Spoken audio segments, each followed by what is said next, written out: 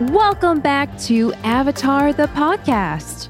We are continuing our comic adventure through Smoke and Shadow, and we are your hosts to take you on this smoky journey. I am Acorn Bandit, and this here is Booster Greg.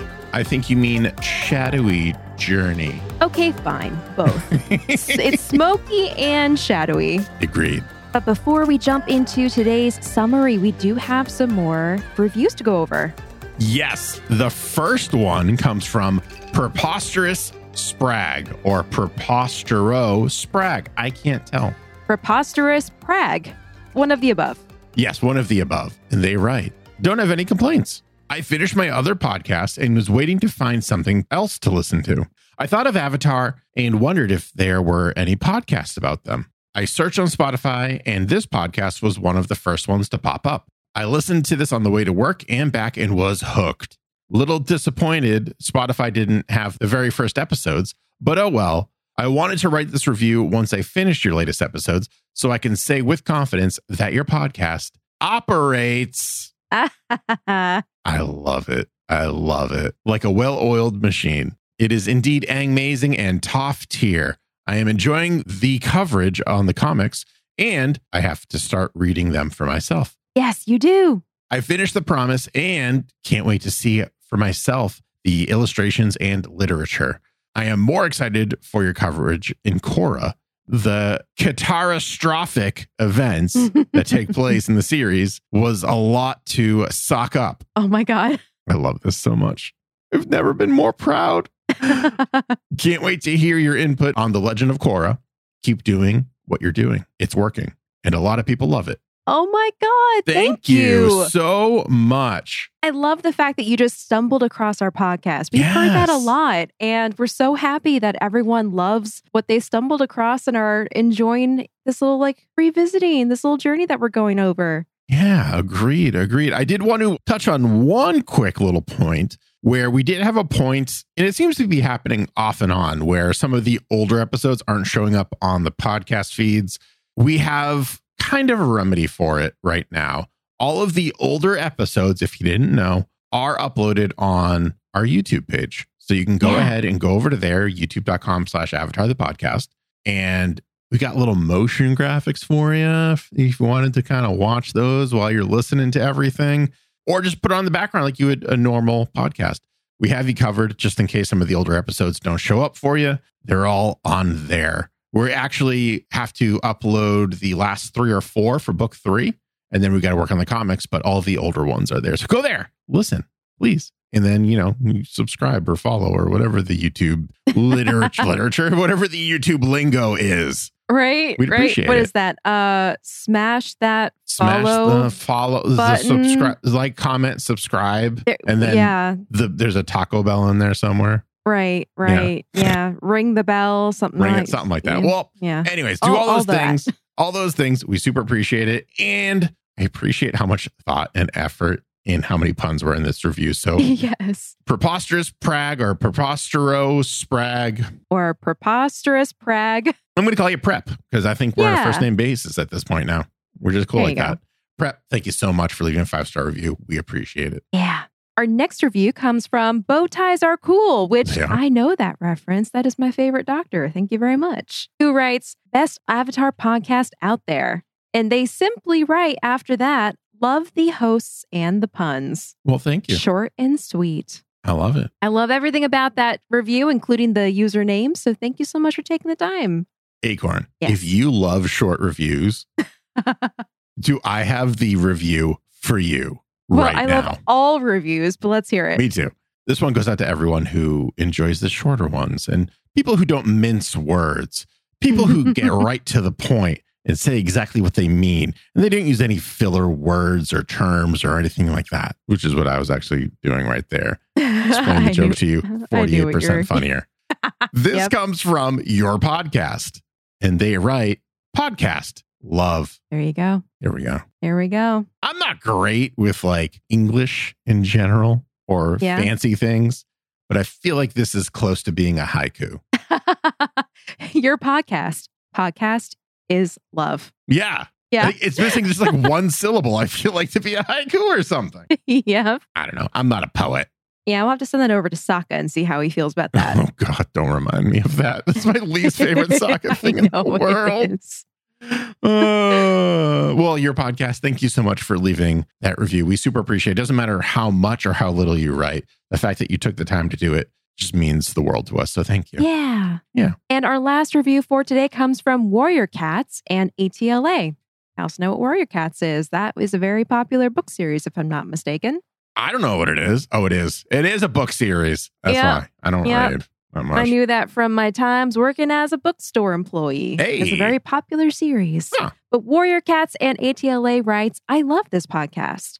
I listen to it 24/7, and I've already done a couple rewatches before listening to this podcast. And I honestly think you guys make watching the show so much more enjoyable and thought out. I love all of your opinions and new ideas about not only what's going on, but what you think is going on. I also love all your little puns, jokes, and news about the Avatar universe. I haven't quite caught up with the podcast quite yet, but from what I have listened to, I plan to catch up quite soon. I love everything to do with this podcast and can't wait to see what comes next. I don't even know what to say about this one. Oh, it's so nice. It's Thank you. so nice. I'm like blushing a little bit. You are a little flushed. A little flushed. Pleased. Yeah. Well, you know, we talk about this a lot. We put so much time and effort into it. And whenever everyone's just like, hey, all that things you're doing, and everyone is saying this too. It's not just Warrior Cats and Atla, right? It's everyone. It just makes us feel good. And we super appreciate it. And we appreciate that you're all acknowledging what goes into the show and that you're looking forward to the other episodes. Yeah. And honestly, we've talked about this in the past, but it's literally just me and Greg across Discord call, recording our voices into a microphone, and that's it. So if you all did not leave your reviews, it would feel just like this little thing that Greg and I do on a weekly, you know? Yeah. You're what makes it real. You're what makes it feel appreciated. And so we love when you take that time to let us know. Yes. Thank you, everyone, so much for leaving all your reviews. Like, I just can't say it enough. So I'm going to say it one more time. Thank you for leaving your reviews.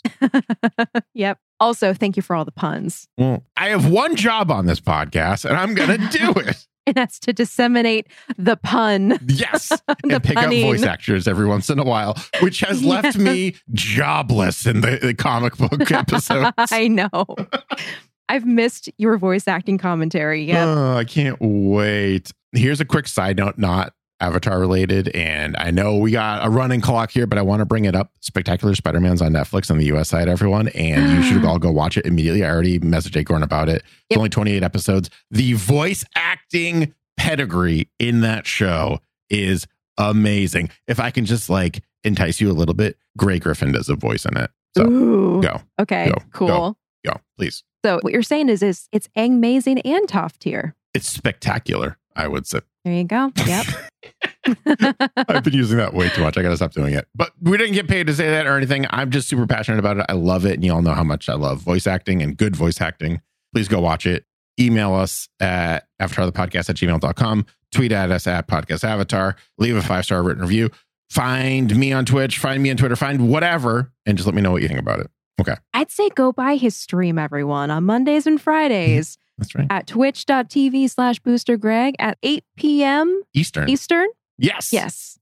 Wow. We just said that. And you wow. Look at that. We're like synced up or something. That is the best way to get Greg excited is to drop by and gush about something Avatar or Marvel related. And anything DC. Anything DC. And he will freak out. Oh, man. It just makes my heart flutter whenever I see that first time chatter. And they're like, I'm here from Avatar the podcast. And I'm like, oh my God. And then I freak out and I don't know what to say. And then it's fun. You should watch me have a problem with that. You should go make Greg flustered. Exactly. Yes. As I was just right there, just thinking about that situation. Yep. But thank you everyone for writing those reviews. We're going to now hop into today's episode, which is Smoke and Shadow Part 2, or as we like to call it, Where There's Smoke, There's Gamora Kage. That's right. We're going to jump back into our story at the Jasmine Dragon, where Aang is finishing a meditation session with the Air Acolytes. He finishes this session by clanging a meditation bowl.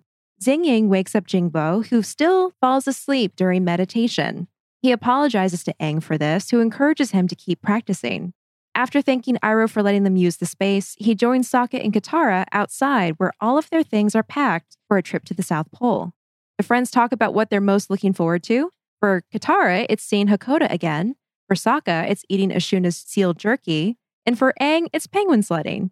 But before they can leave, a messenger hawk arrives with an urgent message from Zuko, saying that the spirits are threatening the Fire Nation. The friends disappointedly go different ways, Katara acknowledging that this kind of thing comes with dating the Avatar. When Aang arrives at the Fire Nation, he's excited to see Mai is already there. He asks if she and Zuko are back together, while Zuko tries to introduce him to Mai's new boyfriend, Kylo. Aang awkwardly tries to play off his assumption, but is called out by Mai for trying too hard and making things even more awkward. Zuko then introduces Constable Sung, the one leading the investigation into the kidnapping. Mai explains to Aang that her brother was taken by a mysterious band of dark spirits, ones they believe are the Kimura Kage. Constable Sung adds that even though Tom Tom is the only child currently missing, there have been sightings of the spirits all over Capital City. Just then, Ukano bursts into the room, followed by an apologetic guard who tells Zuko he tried to make the man wait. Ukano approaches his daughter and blames her for Tom Tom's abduction, claiming that if they still lived under his roof, then it wouldn't have happened. I think, if I may interject for a moment. Absolutely. I think you stumbled upon a pun. Did I stumble upon a pun without even realizing? An Avatar-specific pun. Okay. Whenever Aang explains anything from now on, we're going to call it explaining. Explaining? He's explained. Please explain. He explained. We can also call it Aang-splaining whenever he's talking about the spirit world. Oh, geez. Oh, geez. Well, yeah, when it's getting to more of the, like, I don't want to say toxic because Aang's not toxic. When it's getting to more of that, like, I'm the Avatar and I know a little bit better than you do. That kind of condescending. He's Aang-splaining. Nice. That's really good. Awesome. Aang interrupts their argument and insists that they need to put their heads together if they want to figure out what to do next. Ukano claims that what needs to happen next is their Fire Lord growing a spine. He claims that the spirit world only acts up when the human world is weak, an assertion that Aang immediately tries to say is incorrect. Okay, why don't you explain that one to us? He's Aang-splaining. But Ukano does not pay him any attention as he gets in Zuko's face and insists a curfew should be put in place and an elite task force formed to fight the dark spirits. Keeping his cool, Zuko considers Ukano's words. Aang urges his friend to not make any hasty decisions before they have a chance to figure out what exactly is going on. Mai backs him up, and Zuko finally agrees. Ukano is displeased with this and loses his temper, yelling that Zuko is unworthy of the throne and an imposter. Zuko is alarmed to hear this outburst and turns to ask Mai if her father is a member of the new Ozai Society. After that outburst, he could have sworn he recognized her father's voice from a previous attack. But Mai lies and says that not that she knows of. When Aang says they need to find out everything they can about the Kimura Kage, Zuko suggests somewhere they can check in the palace. Zuko, not only is Ukano a member of the new Ozai Society, he's also a founder. He's also a founding father who wants Zuko's father back on the throne. There could have been a little bit of a gray area from Mai right there to be like, no, he's not a member. Yes, she should have said that. Yeah. And then she'd be like, well, I didn't lie. I don't know what you're talking about. Yep. And Kylo calls her out on it. He actually hangs back to ask her why she lied about her father, because he reminds her that Ukano should be arrested for his involvement with the new Ozai Society. But Mai admits that her father was right. If they'd still been living with him, maybe Tom Tom wouldn't have been kidnapped. She tells Kylo that if or when they find Tom Tom again, Mai will need her father's help to take care of him, and he won't be able to do that from prison. With this, she leaves the room and joins the others. Tom Tom's just going to get kidnapped. You can't stop Tom Tom from getting kidnapped. You can't stop a cow from mooing. You can't stop Tom Tom from getting kidnapped. Not possible. This is like, what, the second time he's been kidnapped? Yeah. Yep. It's going to happen again, I feel like. His destiny. We only know of 2 times, by the way. It could be more. It could absolutely be more.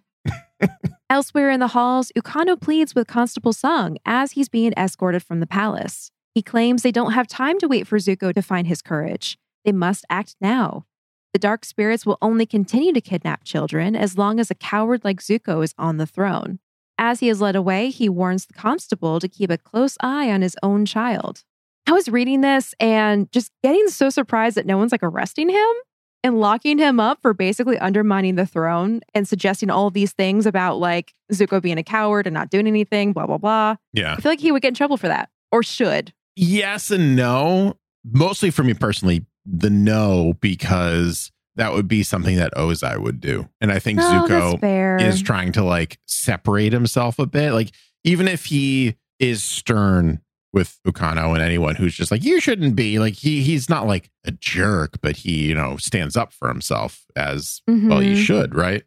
But he's not trying to be his father. He's trying to find ways to differentiate himself from his father's reign. And people are like pulling out excuses out of thin air, being like, we talked about that, I feel like, last episode, where people are like, you're just like your father. And he's like, well, I sneezed. Yeah. I'm sorry. Exactly. I drink my tea.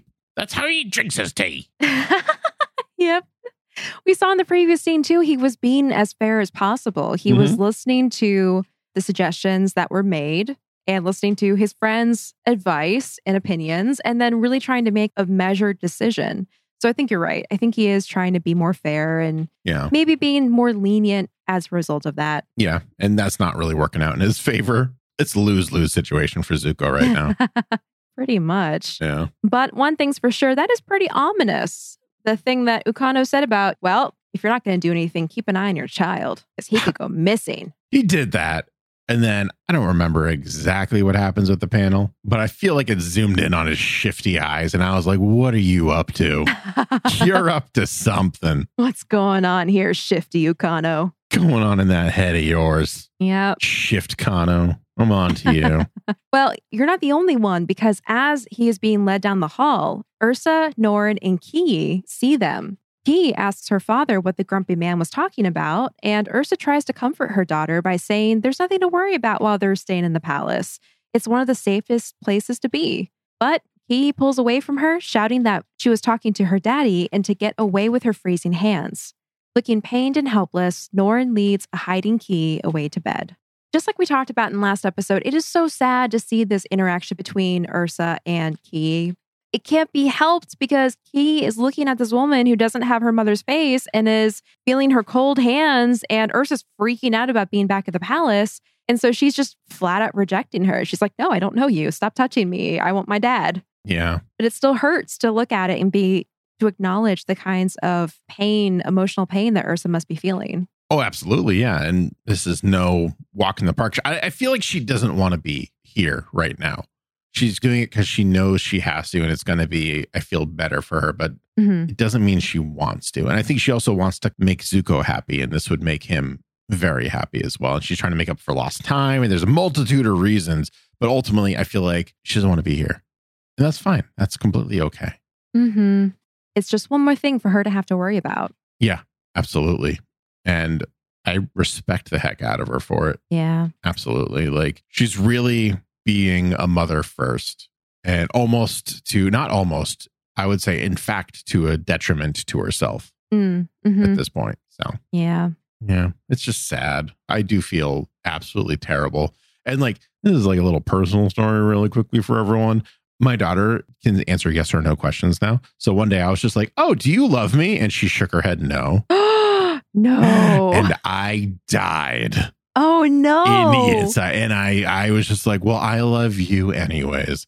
And I kissed her forehead and I put her in a crib. And then I cried myself to sleep. I didn't cry myself to sleep, but I was very sad. But like, she's young. She doesn't know what she's saying, stuff like that. Much like he in this situation, right? Yeah. Like, she can't really understand what's going on. She kind of knows that Ursa is her mother, but she doesn't know. And like, there's all these things happening, and Ursa's having this physiological reaction to being in the palace that she's never had before. And like, it's all just so much to handle. And I am shocked that Ursa has not imploded emotionally. I know, like emotionally fractured into a million pieces. I know. Jeez. Yeah. No, I think you're right. I think Ki not being able to process what's happening or to understand what's happening is just now uncomfortable. And it's like, no, I don't want that. Yeah. Scary. Yeah. Yeah. But elsewhere in the capital, Aang, Zuko, Mai, and Kylo arrive at the Fire Sage Temple. When Kylo asks Mai if she's ever been there before, it's revealed that she and Zuko had actually come here once on a romantic date. Ooh. Yeah. And when Aang finds this out, he tries to smooth over the awkward moment with more babbling, like he did before. Solid. Solid Aang move. Once they enter the gates, they see a familiar face. Fire Sage Shayu. Shayu, our friend. Shayu.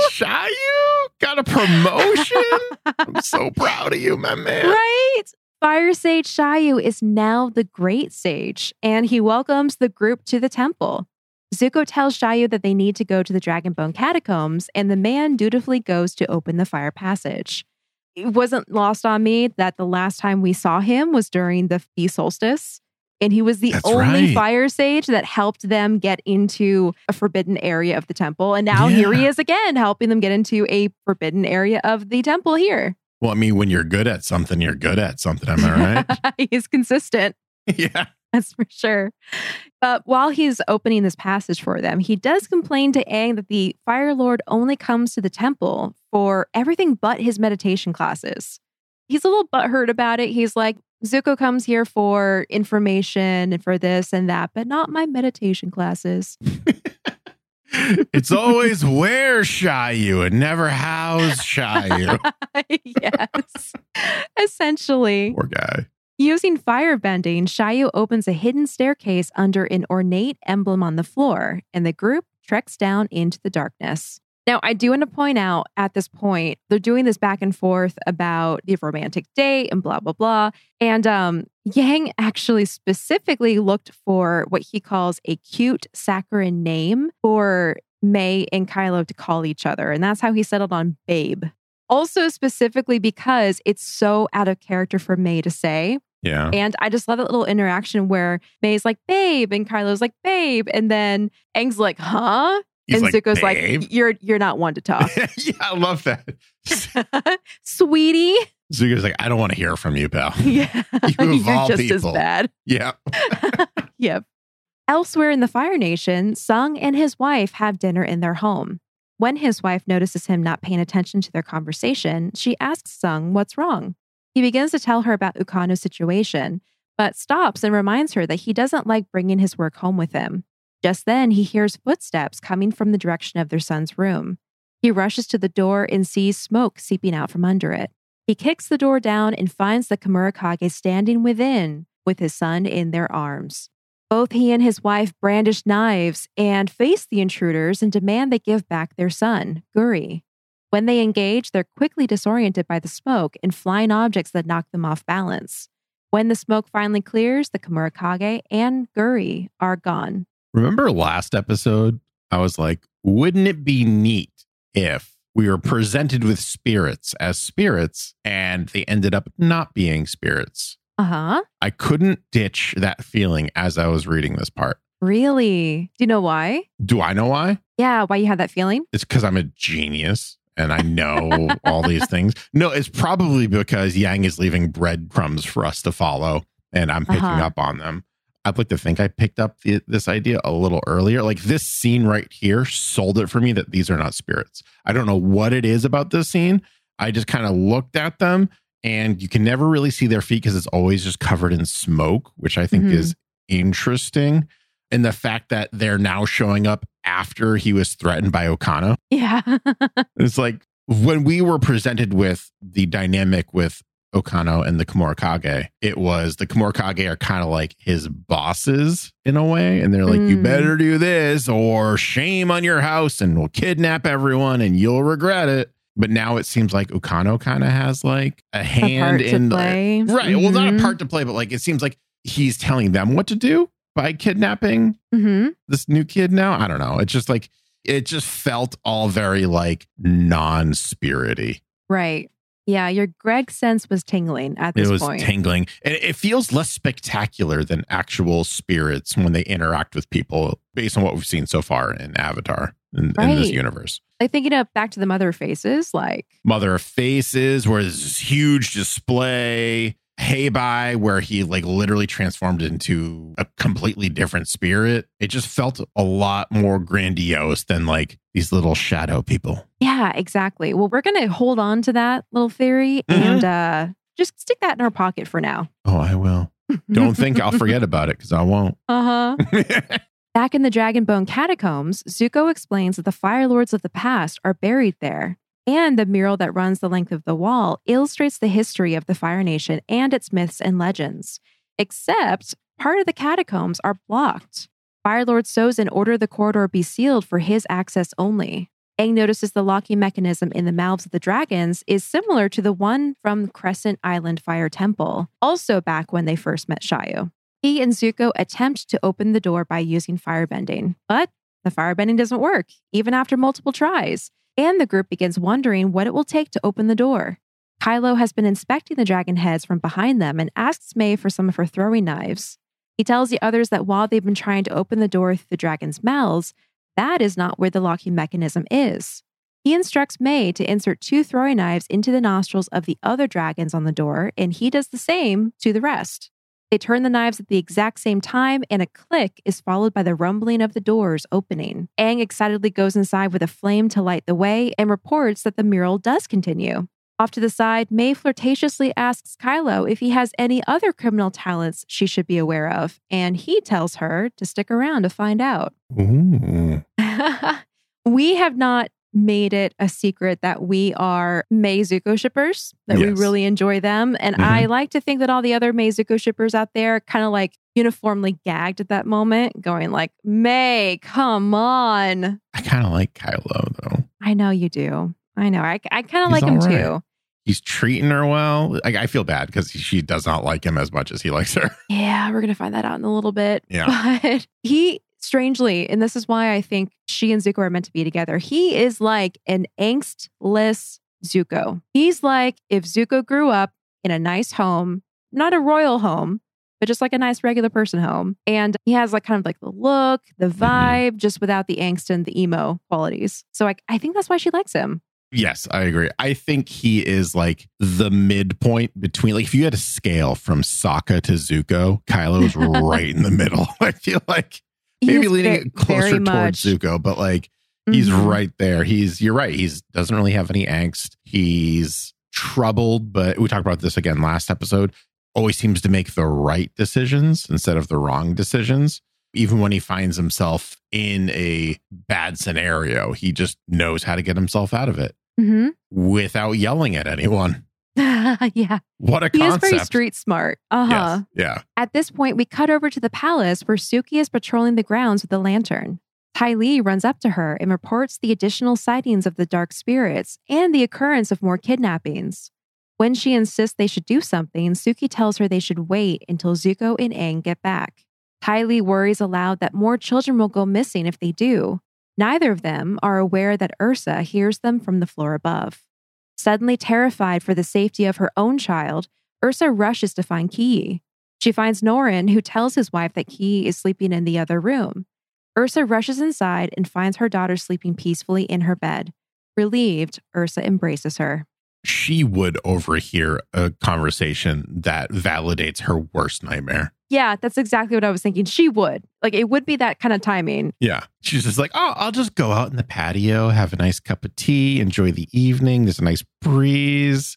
Meanwhile, hey, all the children are getting snatched up. I don't know why the Kyoshi Warriors sound like that to me, but they do. And she's like, immediately runs to her daughter's room and snuggles her with her ice cold hands. Right. Oh, God, poor Ki. Yeah. Also, props to the art team because that is like such a look of pure raw terror on her face. Yeah, they did a really good job. I feel like a lot of this book, a lot of the facial expressions, like they really stepped up their game for it. I was very impressed. Yeah, a lot smoother than the first issue, I think. I think they're really kind of getting back in the groove of drawing these characters. Agreed, yeah. Yeah. Across the city, Ukano is woken by Constable Sung. The worried father tells the man about the Kumurakage and the rash of kidnappings that is sweeping the city. Sung tells Ukano that he was right, and they do have to do something. When Sung went to the palace looking for the Fire Lord, he was nowhere to be found. Sung asserts that they can't wait for the Fire Lord. They must act now, essentially repeating Ukano's words. Ukano smiles victoriously and tells the constable that he knows exactly what they should do. All according to plan. Essentially. They do a close-up of his eyes and like of his face, and he's got this smirk, And it's just like that evil, like underlighting that he's got going on. He's like, yes, indeed. Yeah. Ukano, I hate you so much. I know. And Sung is playing right into his hand. Every nice thing I said about Ukano in the first part, I take back. Yeah. Immediately. Accurate. Yeah. Also, that time when Tom Tom was kidnapped the first time and he was a super worried dad and we were like, oh, that sucks. Yeah. I take that back. Take it all back. You're terrible. I feel like the handling of Ukano in this part was just not consistent with his character.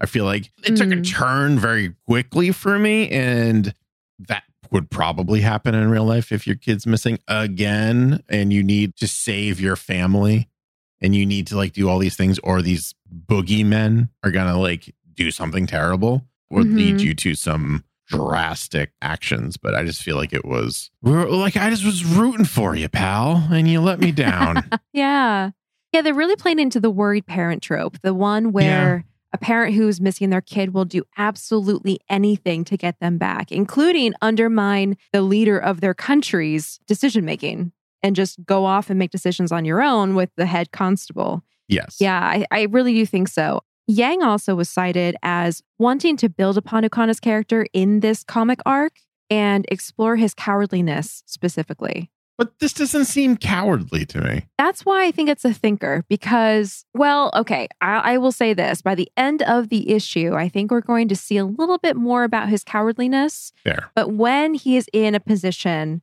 where he feels like he has control, including this one where he's playing puppet master with Sung, I think that is where he feels more confident. And I kind of relate that back to him being the mayor or the leader of New Ozai back when he was in that position. I felt like he was a lot more confident back then too. But when he's not in control, when he doesn't have power, he really is kind of yellow-bellied. Yeah, I would agree with that. I'm just disappointed. That's all. I know. That's all. I'm so sorry, everyone. This is one I'll get over. This isn't like a whole prayer beads, where the heck did they come from? Why are they so important now thing, which I can't get over ever, no matter how hard I try, no matter who explains it to me. I'm just not going to get over it. And it's fine. We're moving on. We've accepted that. This I can get over very easily. It's just a bummer. That's all. He's good when everything's great, and he's just not great in panic. Yep. And that's pretty accurate for some personalities. Some people are really like that. Yeah, for sure. Back in the Dragonbone catacombs, the group of friends continue down the hall studying the murals. Zuko tells them that the Fire Nation history is taught with Sozin's reign as the beginning. But the mural obviously shows previous rulers, one of which Zuko assumes is the first Fire Lord who united the Fire Islands. Kylo calls from a few feet away where the mural depicts dark, towering figures that look just like the Chimera Kage. May finds a scroll sitting in a nearby resting place and asks Aang for a light. Zuko comes to her aid and the two share a fond look when he ignites a flame in front of her. She begins to read, and the scroll tells a story of the time when the warlords ruled the Fire Islands. He ignites a flame next to her and they share a look. Thank you very much. They do. And then they read about boring history. I thought the history was pretty interesting. I'm being facetious. I think it's very interesting. Like going into a history lesson, like during this emotional moment that they share. It's just like the camera. This is how I would envision it if it was animated. The camera slowly pans in, and then they give each other the looks, and the violins start in, and then battlefield, feudal Japan, not Japan, but feudal Fire Nation. Right. Yep. It's that kind of moment. Also with like the firelight illuminating their faces as they cuddle close together. So romantic. So romantic. Meaningful. There are still feelings there. And then Kylo's just like, he's the guy from Omashu. Instead of copying at a joke, is copying about an awkward emotional moment. What if that's like his uncle? I hope so. That'd be so good. Okay. Headcanon. Yes. Established. That is his uncle. Anyway, we are going to jump into feudal Fire Lord time. We find out from the scroll that back in that time, the warlords fought each other for territory, with the common folk often caught between their conflicts. While all the warlords were cruel and ruthless, one in particular was the worst, Taz. He demanded annual tributes from the tribes in his territory, and one year, when a tribe refused to offer tribute, they were punished. Taz ordered all of the children from that village kidnapped. The children were sadly never seen again, and their mothers all died from sadness. At this point in the reading, Aang speaks up, wondering aloud where his past self had been during this time. And Zuko responds that maybe this was a time before the Avatar. Tell me you're a part of Zuko Ozai's bloodline without telling me you're part of that royal bloodline. I'll go first. Taz, name contains a Z. One person doesn't like the gist of some person's response to him. What does he do? Kidnap all the children. That'll teach him a lesson. Yep. What? Terrible. It's a miracle that Zuko and Iroh came out of this bloodline. Oh my God, I know, right? And we know that one of Zuko's grandparents is Roku, but Iroh, miracle. Yeah. Full-blown miracle. Jeez. Yep. I don't know. Anyway, sorry to interrupt. That was just like, I was reading this and I was just like, wow, this is just not a great bloodline. Yeah. And what's interesting, I don't know if all of the warlords were like related to the different groups in the Fire Nation. We do see in a little bit that there is a first Fire Lord that unites everyone. So I don't know if the bloodlines are going to be related to just that first Fire Lord or if there's also going to be like the warlords who were in charge at the time. For me, like this seemed very Ozai, Azula, Sozin, like this guy. Mm-hmm. Maybe we're seeing a great grandparent or something. That's what I'm thinking. Because you're right. We do see the quote unquote new Fire Lord, I guess you would call him, right? Like this guy would be old Fire Lord. He's not really Fire Lord. He's a warlord, but whatever. And that could also be, and not Taz, but they could be that guy. But I have a feeling it's this guy. Mm-hmm. I have a feeling this guy put the moves on that guy's wife or something and didn't tell. Like, I don't know. Yeah. It's just a gut feeling that I have. Yeah, I know what you mean. We see all the signs there. Mm-hmm. Well, Meg continues reading, and we find out that soon after the mothers of the missing children died, dark spirits began to haunt Taz and his men. Every so often, they would sweep through his camp, and by morning, a child was found to be missing. In the wake of this tragedy, Taz's men abandoned him, and his regime crumbled. Serves him right. Mm-hmm. And here's it's just when you're reading that, it just dawned on me. The execution of the air nomads. They were doing what the Fire Lord didn't like. What does he do? Kill them all. Same thing here. Mm-hmm. So drastic. Such a like crazy, large gesture just as like a show of strength. Yeah. That's what he did. Sorry. Yeah. Very King of Egypt. Yes. The story of Moses. Very Aegon from Game of Thrones. Oh, yeah. I think it was Aegon, right? The Mad King who was like, burn them all. Burn. We just have a lot of bloodthirsty tyrants. Yes. In literature. Yep. Couple cool things about this part, though. As with some of our previous comics, this recounting is drawn in a different style. So it's more sepia, looks more brushed, not quite as much as the other stories about like General Old Iron and that sort of thing, but it does have a different style. And in one of the panels, there is actually some huts that had doors bearing elaborate swirling patterns. We're going to see those patterns again in the future when we get to Korra, specifically in relation to Rava. I don't know who Rava is. Yeah, I know. But we're going to kind of bookmark that in our heads. Yes, we are. Because we're going to see that again. Also, the clothing from this period is kind of referenced to the Ainu, an indigenous group of the Kuril Islands. I hope I'm saying that right. Kuril Islands. So again, I love how the team takes inspiration from the real world.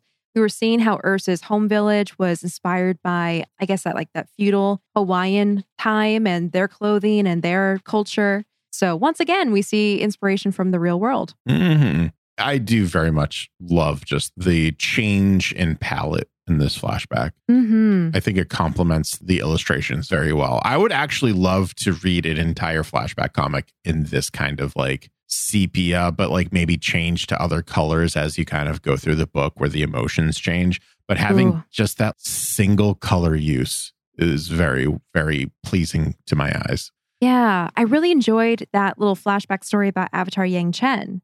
And we got pages and pages and pages of that flashback about her going to the city and finding out about General Old Iron, et cetera, et cetera. So yeah, I agree. It'd be so nice if they had a story that they could put into comic form with that style and have it be like an origin or a flashback or history from the Avatar world. Yeah. I like how the lines are a bit rougher in the flashback too, because it's like a rougher time. It's just a nice little like tip of the hat. And if you not super paying attention, you might miss it. You might be like, oh, that's different, kind of, but not, but is. Mm-hmm. But yeah, the lines are a little sketchier. They didn't put as much, not effort, because that sounds negative, but there's not as much detail in the ink work. It's very like bold, which is really cool. Yeah. May finishes reading, and Aang notices an unusual mist seeping out of the wall where the Kimura Kage are depicted. The spirit-like vapor drifts down the corridor in a clear trail, and he chases after it in spite of Zuko's warnings of potential danger. Kylo asks if this kind of thing happens a lot, and Zuko replies that when it deals with the Avatar, yes, all the time. I'm just going to say this. If Sokka was in this scene, it would have been a fart joke. I guarantee it. I guarantee it. It would have been like, what? I didn't do it. It does kind of come out of the mural in a thin stream. Yeah. A little bit of puff. Yep. Yeah. Oh, man. That actually is kind of sad that we don't have Katara and Sokka with us. Yeah. Yeah. I think this is what adds to that feeling of growing up, is this separation of the friend group, essentially, the core group. Everyone's gone their own ways. Yeah. And especially we're starting to branch out into the world, right? Because the gang was planning a trip to the South Pole to see the Southern Water Tribe. Yeah. And obviously May is off doing her own thing, and Ty Lee's with the Kyoshi Warriors, et cetera, et cetera, et cetera. Everyone is just kind of all over the place doing their own thing. But I know that it is notated that specifically they wanted to focus on the royal family here. So it was a decision to limit Katara and Sokka's inclusion in the book in order to focus on that dynamic. Which makes sense for sure. And especially since, we haven't read North and South yet, obviously, but I feel like that takes place at the same time as this. So it's like, if that's true, because the rift is taking place at the same time as this, so that would make sense that North and South would have overlapping time as well, which just like, maybe it's just like my friend group when growing up, because I don't really talk to too many of them anymore, but like, it's just part of growing up. I feel like you drift apart from some of your friends, and that's how it goes. And I like that they're doing this. They're aging up the characters very slightly with each book, but it's noticeable now. And they're doing these themes of like, we're going on our own adventures separately, but like still kind of in groups. And then I remember parts of the first season of Korra, and like, they're not all friends anymore. They're not all like palling around necessarily. So, obviously, because Korra is the Avatar. So obviously we all know what happens to Aang. Yeah, exactly. And that's really a good note to think back on. We've been reading so many comics, and when we first got to the comics, we were commenting about how the kids did seem to be growing up, and we have these awkward romantic interactions between Aang and Katara. And everyone's kind of like gangly and awkward. But now that we're a couple arcs in, I'm seeing so much more adult qualities, I guess, in their characters. So you're right. It is in like little bits and pieces, but it's so believable and so well done. Agreed. On the streets of the capital, Sung and Ukano encounter an old man and his grandson. The men tell the pair about the curfew in effect. The old man questions the curfew and asks by whose authority.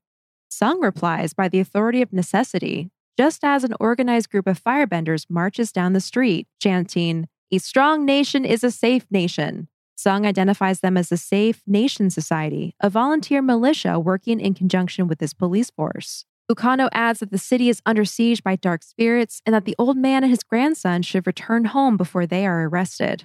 The old man begins to argue, but then they all hear a cry for help. A woman shouts from an open window that her baby has been stolen. When the group looks up, they see dark figures standing on the roof with an eerie mist billowing around them. It's the Kimura Kage. Really quickly, I love that crazy old man with that stupid hat. He's like, I know his authority. He's just like, it's just funny. Instant visual character. It's like, oh man, this guy's fun. He's got classic short man syndrome. He's like tiny. He's a teeny tiny man, and he's yelling at the constable like fearless. And I love it. The second thing, a little bit more serious note, the angry mob here. This book, for everyone's chronological reference, was about 2015 or 2016. The omnibus was published in 2021. I am getting such current events vibes, specifically what happened in January. Yep. I don't want to say anymore, but like I'm getting those kind of vibes like right now. And it like startled me. I know what you mean. Seeing it in fiction, like even though it's like I knew it was written and released well before that, it was just startling. Mm-hmm. Yeah, specifically, you're talking about what happened in DC. Mm-hmm. Yeah, it just had that kind of feel, right? Yeah. Just the, how to put it, it's like the blind, forceful presence of we are here for this thing. And like a repurposed presence as well. Uh-huh. Because this is the new Ozai Society. Yeah. And what do they call them? Something else. They call it the Strong Nations Society. Yeah. Oh, God. Okay. Yeah. That's Sure. like some patriotism gone crazy. Yeah. And this is the last thing I'll say about it, because we're not political. I don't know anything about politics. I'm being honest with you. I got opinions, but they're not super well informed. They got red headbands on too. And I was like, oh. Yeah, historically, that's been used in different ways, whether it's from like but you know what I'm thinking. outlaws Yeah. to Nazis to other groups. Yeah, Yes. having that uniform article of clothing that everyone wears to identify them to others. Yeah, Yes. definitely a move from history. Yeah. So I was very startled. I haven't gotten like that kind of like taken aback with any of the comics that we've read. There have been moments I've loved, but never just one where I'm like, reality and this clashed for me. And I was like, sheesh. Yeah. Well, so much of the story in Avatar, the Avatar world, has been pulled from history and from real life. That's true. And we know that history repeats itself. Yeah. We shouldn't be surprised that this is a theme that's coming up, because they're not referencing what's happening now. They reference what happened in the past, and it's repeating itself, which is not good. I don't want anyone to get it twisted. It's not good. Yeah. Okay, let's move on. In the catacombs, Zuko, Mai, and Kylo chase Aang, who's chasing the wisp of smoke. As they run, Kylo and Mai banter back and forth, and Kylo tells Mai that she's pretty cute when she's pessimistic. When she replies that she's been told that before, Zuko overhears in front of them and frowns. This, of course, is in reference to the kinds of things that Zuko would tell her, including from the headband when he said she's beautiful when she hates the world. So it's interesting. And again, this is going back to what I was saying about how Kylo is basically a non-angsty Zuko. Mm-hmm. He also enjoys Mai's pessimistic, moody kind of personality and is complimenting her on it, just like Zuko did. Aang chases the wisp of smoke to a dragon statue and is discouraged when it disappears into the dragon's mouth. Working off of a hunch, Kylo brandishes 2 more throwing daggers and attempts to open it like the dragon door earlier. When he twists the daggers, a click is heard and a hidden door rotates open. Aang begins to descend and calls for Kylo to accompany him in case another door needs opening. He hesitantly agrees and glances back at Mai and Zuko before disappearing down the stairs. Mai and Zuko stand in awkward silence, alone for the first time since they broke up. In an attempt to be nice, he asks Mai if the firelight he's bending is bright enough, and she replies that it's fine. The less they can see of each other, the better. He comments that Kylo seems nice, and she agrees. Then Zuko cracks. He tells her that even though it's good to see her happy-ish, he misses her. Mai explodes, telling him that they had their chance and he broke her heart. Twice. And like a complete moron, she let him. Kylo likes her a lot, possibly more than she likes him, but that's how it has to be for her to prevent herself from getting hurt like that again. Oof. That didn't feel good. No, and especially when she's saying like Kylo probably likes me more than I like him. She knows I'm like, girl. Yeah. That's not the basis for a relationship. No. Mai, please. You can't hurt me, so I'm putting a human meat shield in front of me. Yeah. I'm with him because he loves me, and that's safe. It sounds so much worse when you put it that way, too. I know. Oh, jeez. Yeah. It was just like, I don't like this exchange. It has to happen. I understand that from like a story perspective. It's a trope that I just hate, where it's just like, I miss you. We're just having an argument. I'm an idiot. Oh man, I like him because, oh my God. It's such like CW, teen drama, Vampire Diaries, just I know what you over. mean. Yeah. Yeah. I will say Zuko has so much self-control and so much composure. Yes. Throughout this comic. Like up until this moment, he has noticed so many things and just gracefully accepted them and moved on, maybe like frowned to himself or something. And even now when he's telling her the truth, like, I miss you, I'm still not really over what we had, he's still being very contained. So props to Zuko. We have seen him blow up and get hot-headed so much throughout the animated series. This is a huge example of his growth. Yeah, I fully expected him to scream right back at her and have like the flame in his hand just like grow or something. But no, you're right. He kept his composure. And you think about dumb hairstyle top knot Zuko, and like you look at this and you're just like, wow, you've come a long way. Yeah, that's good stuff, buddy. Yeah, indeed. Aang and Kylo follow the wisp of smoke deeper into the crypt, where it materializes into the form of a Kimura Kage. The spirit greets Aang and reveals that the story in the scroll was true. The Kimura Kage haunted the warlords of the Fire Islands for centuries, until the first Fire Lord united the Fire Islands and brought an era of peace. The Kimura Kage's sadness receded, and they never again stepped foot in the human world. Aang, confused, asks why they've returned now. Why are they haunting people again? The spirit repeats itself, saying that from the time of the first Fire Lord to this moment, the Kimura Kage have not again entered the human world. Dun, dun, dun. Aang's like, but I just saw it. And they're like, did I stutter? This is like such a Marvel reference. This is such a Fury moment. It's like... Yeah. It's like, once again. I will say it again for your simple mind. We are not here. This is it. Which also means Greg's theory was correct. I like being right. We're going to take that out of our pocket, look at it, and go, we got a winner. Got a winner here. Oh, that feeling I had in my gut paid off. New theory about the Warlord and the Fire Lord. Ooh, yes. If the Fire Lord had a sister, maybe the Warlord got with the Fire Lord's sister. I don't know. It's a work in progress. Or vice versa. Yeah, like maybe the first Fire Lord married the, I don't know, daughter of the Warlord or something. Maybe that's how they brokered the peace. Ah. Interesting. I would love that. I would love for that wild theory that I have to be right. But I think it would be more poetic if the Fire Lord is actually even more brutal than the Warlord. And we find out that that truce was really just the Fire Lord just killed all the warlords or something. Yep. Oh man, I could see it going either way. Either that, the first Fire Lord is touted as the bringer of peace, but he's more vicious and cruel and violent than the Warlord. Yes. Or the other way around, he really is this beacon of peace and prosperity and justice and all of these things. And then he happens to marry maybe someone from the Warlord's line and basically poisons the line. It corrupts the line all the way up until Roku's daughter. I think it was daughter, not granddaughter. I don't remember.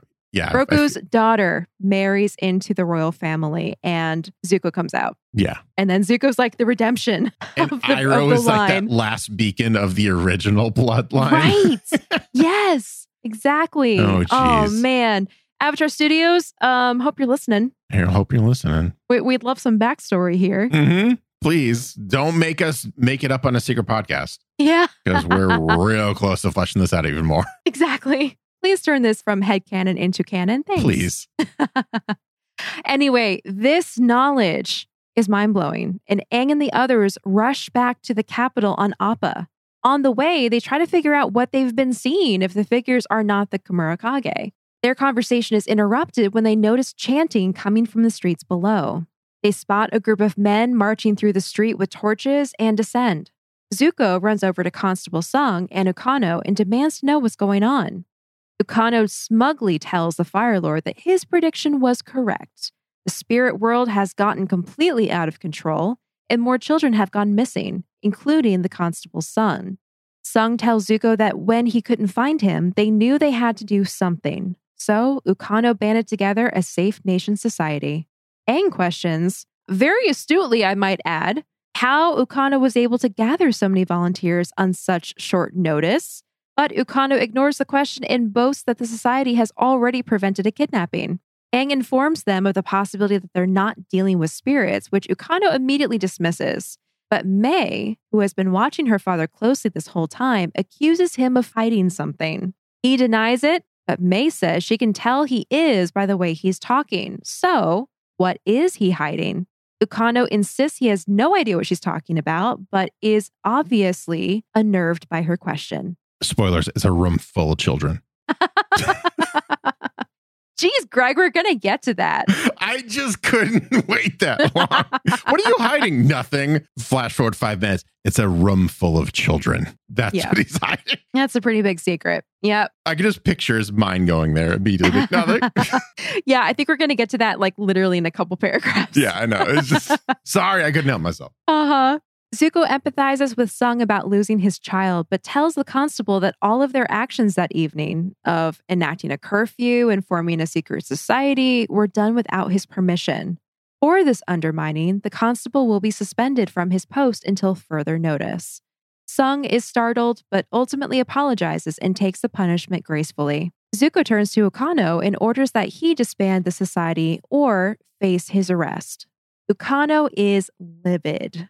After a long moment of considering his words, he orders his society to leave with him, where, he says, they will stand idly by while their nation suffers under their Fire Lord's rule. Before they leave, Ukano tells Mai to find him when she finally realizes the truth.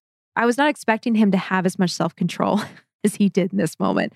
I thought he was going to explode, but apparently he has a plan because he's like, fine, you win this round. Boys, let's go. There's this controlled anger with Zuko, which we've seen him fairly well composed so far. Like he hasn't really had an outburst. And then we see him yell at Ukano being like, you're disbanding right now or you're all arrested and then you'll face consequences. And Ukano, I think, was taken aback because he wasn't expecting that reaction because he's expecting like pushover Zuko. And this is Zuko kind of like asserting himself. And the townspeople are just going to be like, that's what Ozai would do. I know. God. Zuko, you sneezed again. The way Ozai did. God, the way you drink your tea, exactly like your father. Terrible. Yeah. And even like a moment after this, once they've gone, Aang looks at Zuko and he's like, that was kind of harsh what you did to Sung. Yeah. But Zuko, like we see what he's doing and like why he's doing it. And he's like, well, I hated to do it, but I had to. I had no choice. They literally took to the streets and were like throwing a militia while I was gone. That's like unacceptable. Well, what he's doing too in these moments, because his facial expression softens back to what it has been for quite some time. I think what Zuko's trying to do as a leader is marry the practices of his father and the ideologies of his uncle. Oh, yeah. And get the best of both worlds. So he knows that you have to show strength every once in a while. You have to show force. Otherwise, people are just going to, I don't know, form a militia when you go to a secret tunnel that leads to a secret chamber somewhere. And you're talking to chamber, secret ghosts and secret. If you didn't do it, I would have after I was done talking. So I'm glad you did. So he has to like kind of nip it, right? Like he's been pretty easygoing. So now he's like, all right, I see why my dad was like this. Here we go. And then when he's talking to Aang about like how he had no choice, it was just reminiscent of Iroh for me. Yeah. I mean, even Iroh, he reacted kind of like one of those snakes where they'll leave you alone until you trap it and then it will lash out. He was like that. He was very wise and calm and measured. And then when he had to become the Dragon of the West, he became the Dragon of the West. That's right. That's for sure. Yeah, you're right. I think Zuko is trying to find his footing and figure out when to show strength, when to show consideration, and kind of think about it a little bit more. And I think he's getting better. We're seeing him get better. Agreed. Yeah. At that moment, when Zuko and Aang are kind of talking about what just happened, the woman whose child was almost kidnapped approaches Zuko and tells him that, with all due respect, the Safety Society just saved her child. That makes them heroes in her eyes, which is more than what she can say for him. Mai overhears this comment from nearby and adds to it, complaining to Kylo that the way Zuko talked to a man who has just lost his son, he acted like he's a Fire Lord, Kylo offered. Mai relents, saying, yes, but it's also like he has no regard for other people's feelings. Kylo teases her that when she's done complaining about her ex-boyfriend, he'll give her a goodnight kiss. Mai shrugs it off and apologizes, and the two say goodnight, vowing that they'll find out what to do next in the morning. But Mai goes up to her room and silently takes out a picture of her and Zuko from when they were dating. She stares at the picture, then at another of her and Tom Tom, then puts the picture of her and Zuko away in a drawer and snaps it shut. I like how much of a voice of reason Kylo is right here. She's like, he's an idiot. He's a jerk. He's ugly. I can't believe he's acting like this. He's just acting like he's supposed to be acting. Right, like a leader. I feel like she was just like, shut up. I don't want to hear. Basically, she was like, oh, fine. Okay. Yes. Good night. Yeah. Kylo's just such a good guy. He's a good dude. I like him. I hope he ends up with someone that's not May, someone that actually likes him and not likes him because he likes her kind of deal. Oh my God. What about June? No, she's much too old for him. Hang on. Not June. What's her name? The girl from the tea shop that Zuko went on a date with as Lee. I thought her name was June. You all know who I'm talking about. I don't the remember her name. The cute girl with the braids or whatever. The girl that Zuko goes on a date with to the Fire Lantern Fountain when he was Lee. Oh. Her and Kylo should get together. They'd be super cute. They would be. You're right. I feel like they're just too cool, though. They're too cool for each other. I feel like she has that kind of sassiness that May has, and he has that cool kid street smart thing going on. And I think that they would be a good match. I don't know. I didn't really like it when Zuko was kind of with her all that much. Oh, it was too awkward. He's too angsty. But Kylo's not. I don't know. Maybe. I'm not saying no. I'm saying I feel like there's someone better out there for my man Kylo. Okay. Well, we also only saw her for an episode, so she could be super cool. That's not true. We saw her in one of the comics, remember? For like a second. Yeah, it's two. Okay, fine. 2 short interactions. That's fair. Yes. Yes. Well, regardless, we hope to see what happens to Kylo. I know that this was a focus of the comic, along with exploring Ukano's cowardliness. Yang and company also wanted to explore Kylo's character and establish him as, he says, a decent fellow worthy of being a real love interest for May. Jin was her name. Jin, that's it. Yep.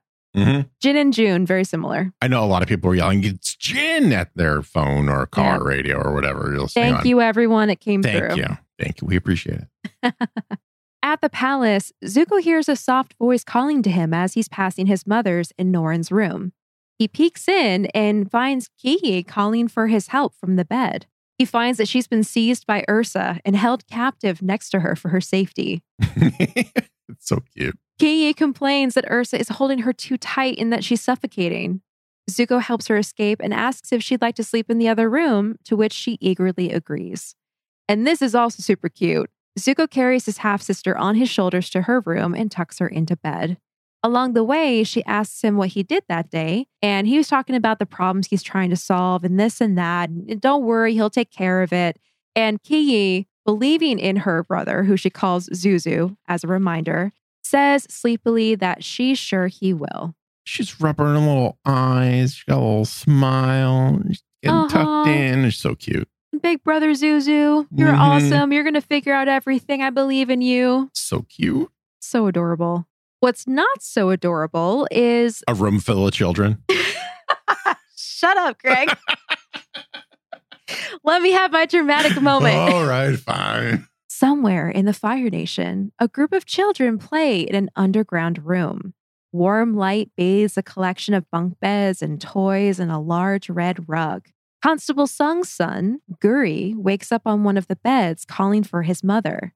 He's startled to see that he's not at home and begins crying. Tom Tom approaches him and introduces himself, and another girl tells the crying boy not to be scared. Everyone's moms and dads will be there soon. Guri asks her how she knows this, and she points to the door where a man has just walked through. She tells him that the man is Tom Tom's dad, and if he's here, then the rest of the parents can't be far behind. Ukano tells the children to go to bed because their parents won't come for them until they're asleep.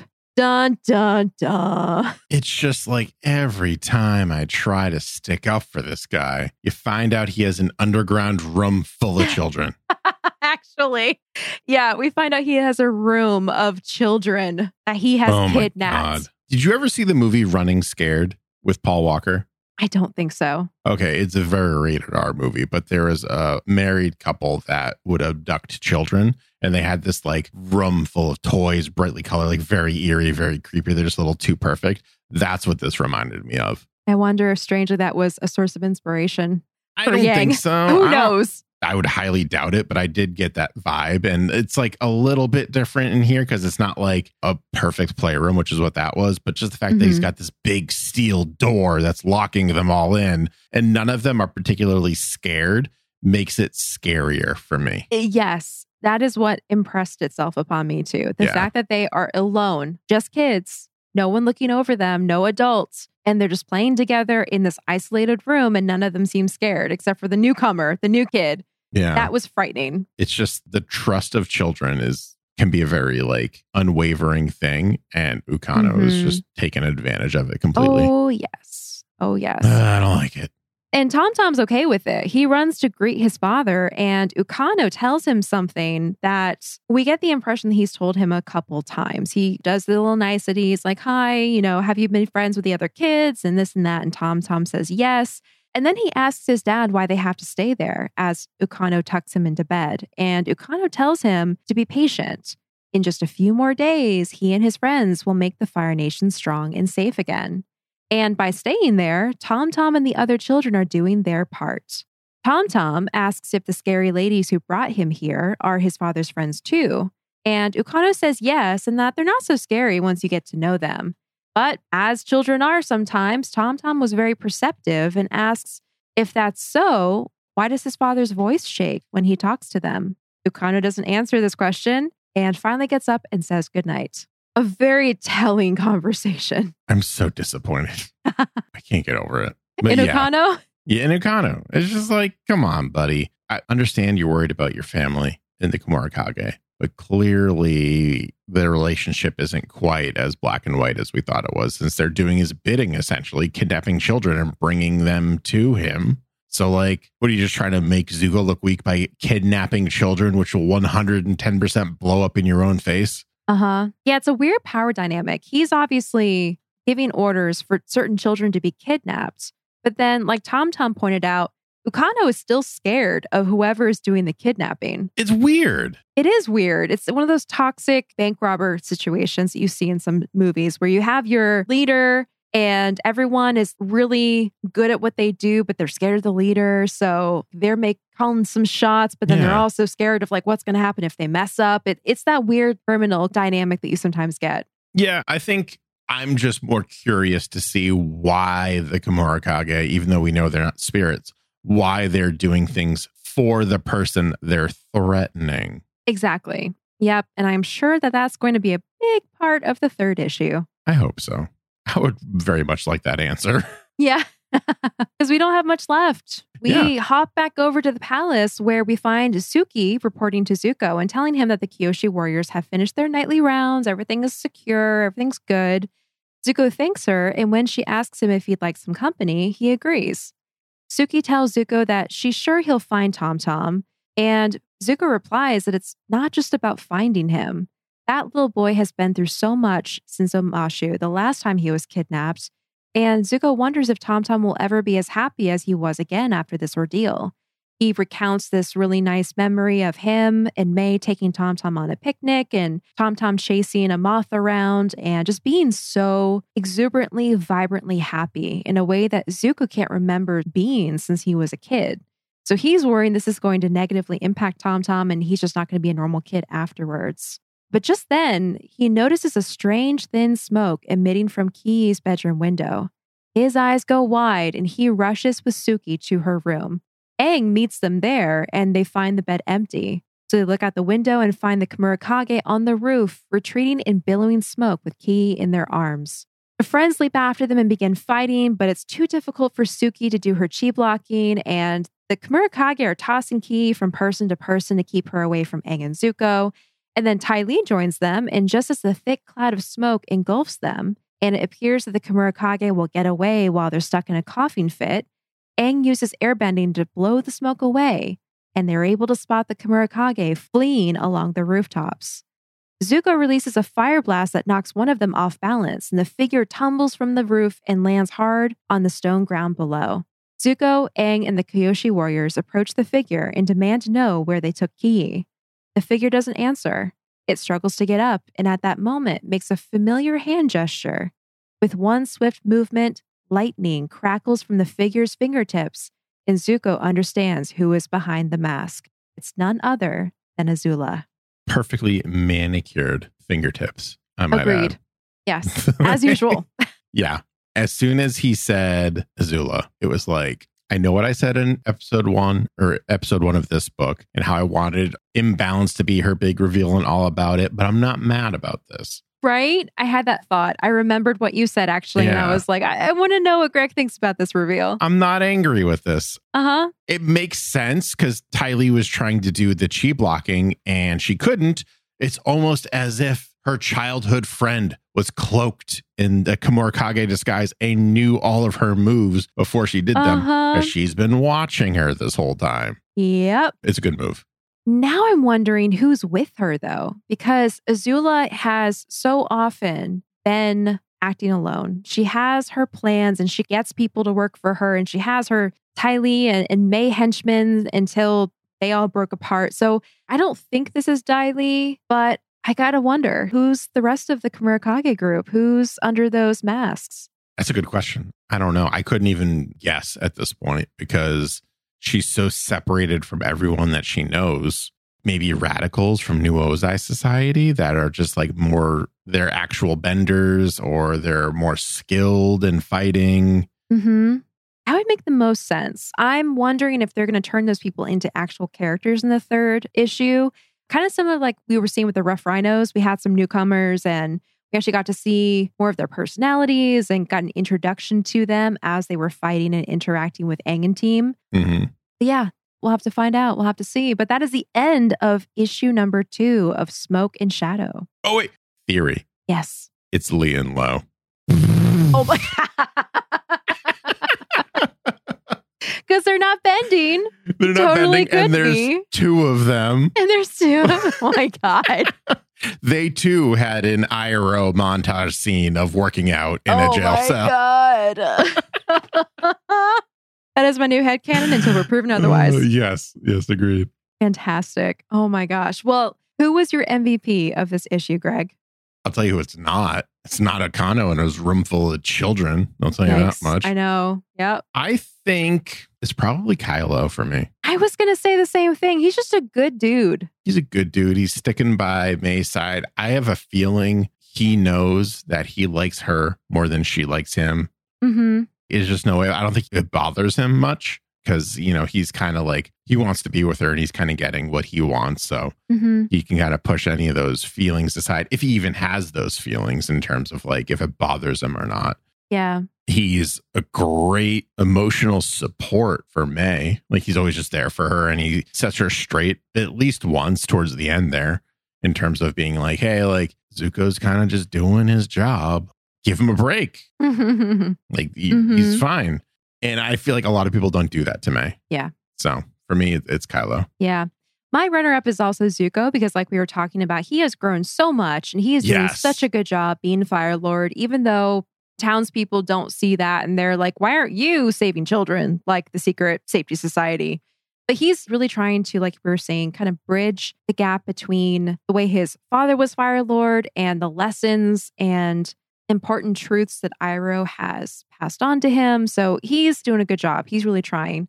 But yeah, Kylo, man, it takes a very unique person to hang out with your girlfriend's ex-boyfriend, who's also the leader of your country, who also hangs out with the Avatar with as much grace and finesse as Kylo is. Like, he's not jealous. He's not acting out. He's being reasonable and supportive. And like you said, an emotional support for May and just accepting everything. And the only jab he gave that whole time was like, okay, when you're done talking about your ex-boyfriend, I'll kiss you goodnight. Yeah. As like a gentle reminder. That's just a good dude.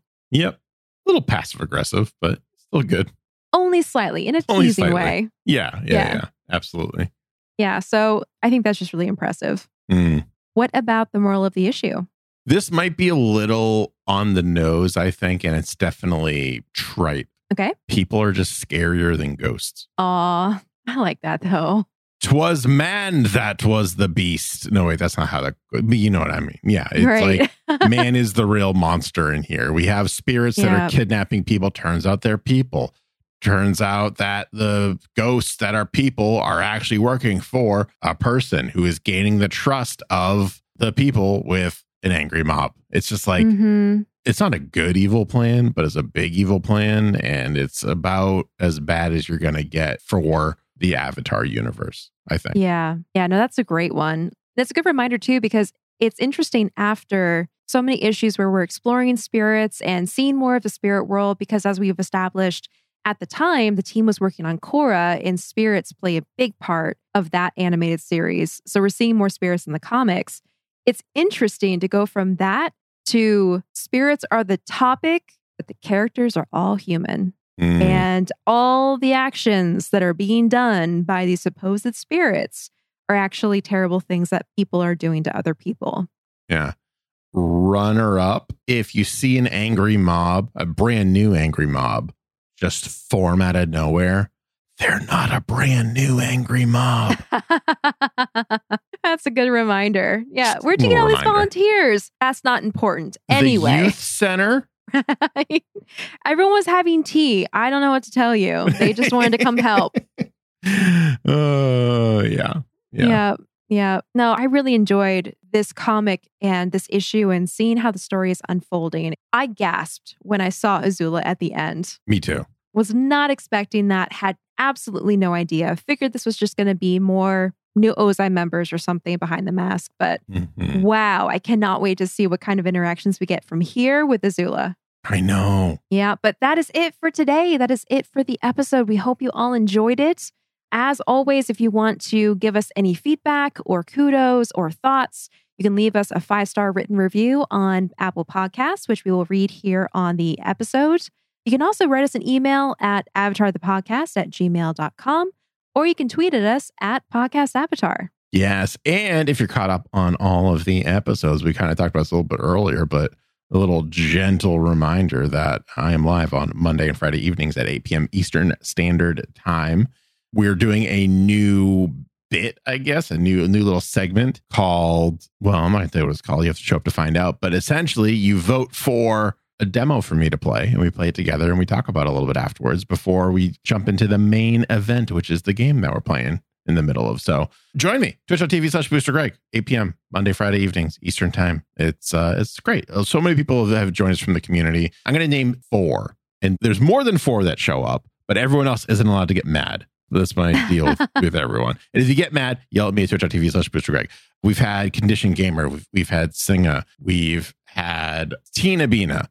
We've had Rock Creek Kings. I think that's 3 or 4. I don't know. Just yell at me on twitch.tv/Booster Greg, 8 p.m. Yeah. And remember, Greg gets all flustered when he sees that first time chatter notification. So if you haven't been by, stop on by, tell him you're from the podcast, and watch him get red. You just literally watch me stumble all my words. And then if you hit the follow button, it just gets worse from there. So it's fun. I promise. It's fun. Go poke the bear. Yes. And you can find me online at Acorn Bandit or at joysons.com. We mentioned this in a previous episode, but the shop on Etsy and technically on the website is down for some short vacation time as we take another look at our stock and our new designs and figure out where we're going to go from here. So hang tight. You can go see some of the information and some of the designs that we have up there. But otherwise, you can find me online at Acorn Bandit. And from here, coming up next time... It shouldn't be a surprise, but it's going to be part 3 of Smoke and Shadow, which I'm excited for. It's a room full of children. And Azula's lightning fingers. Yes. Oh, that sounds terrible. All this and more next time on Avatar the Podcast.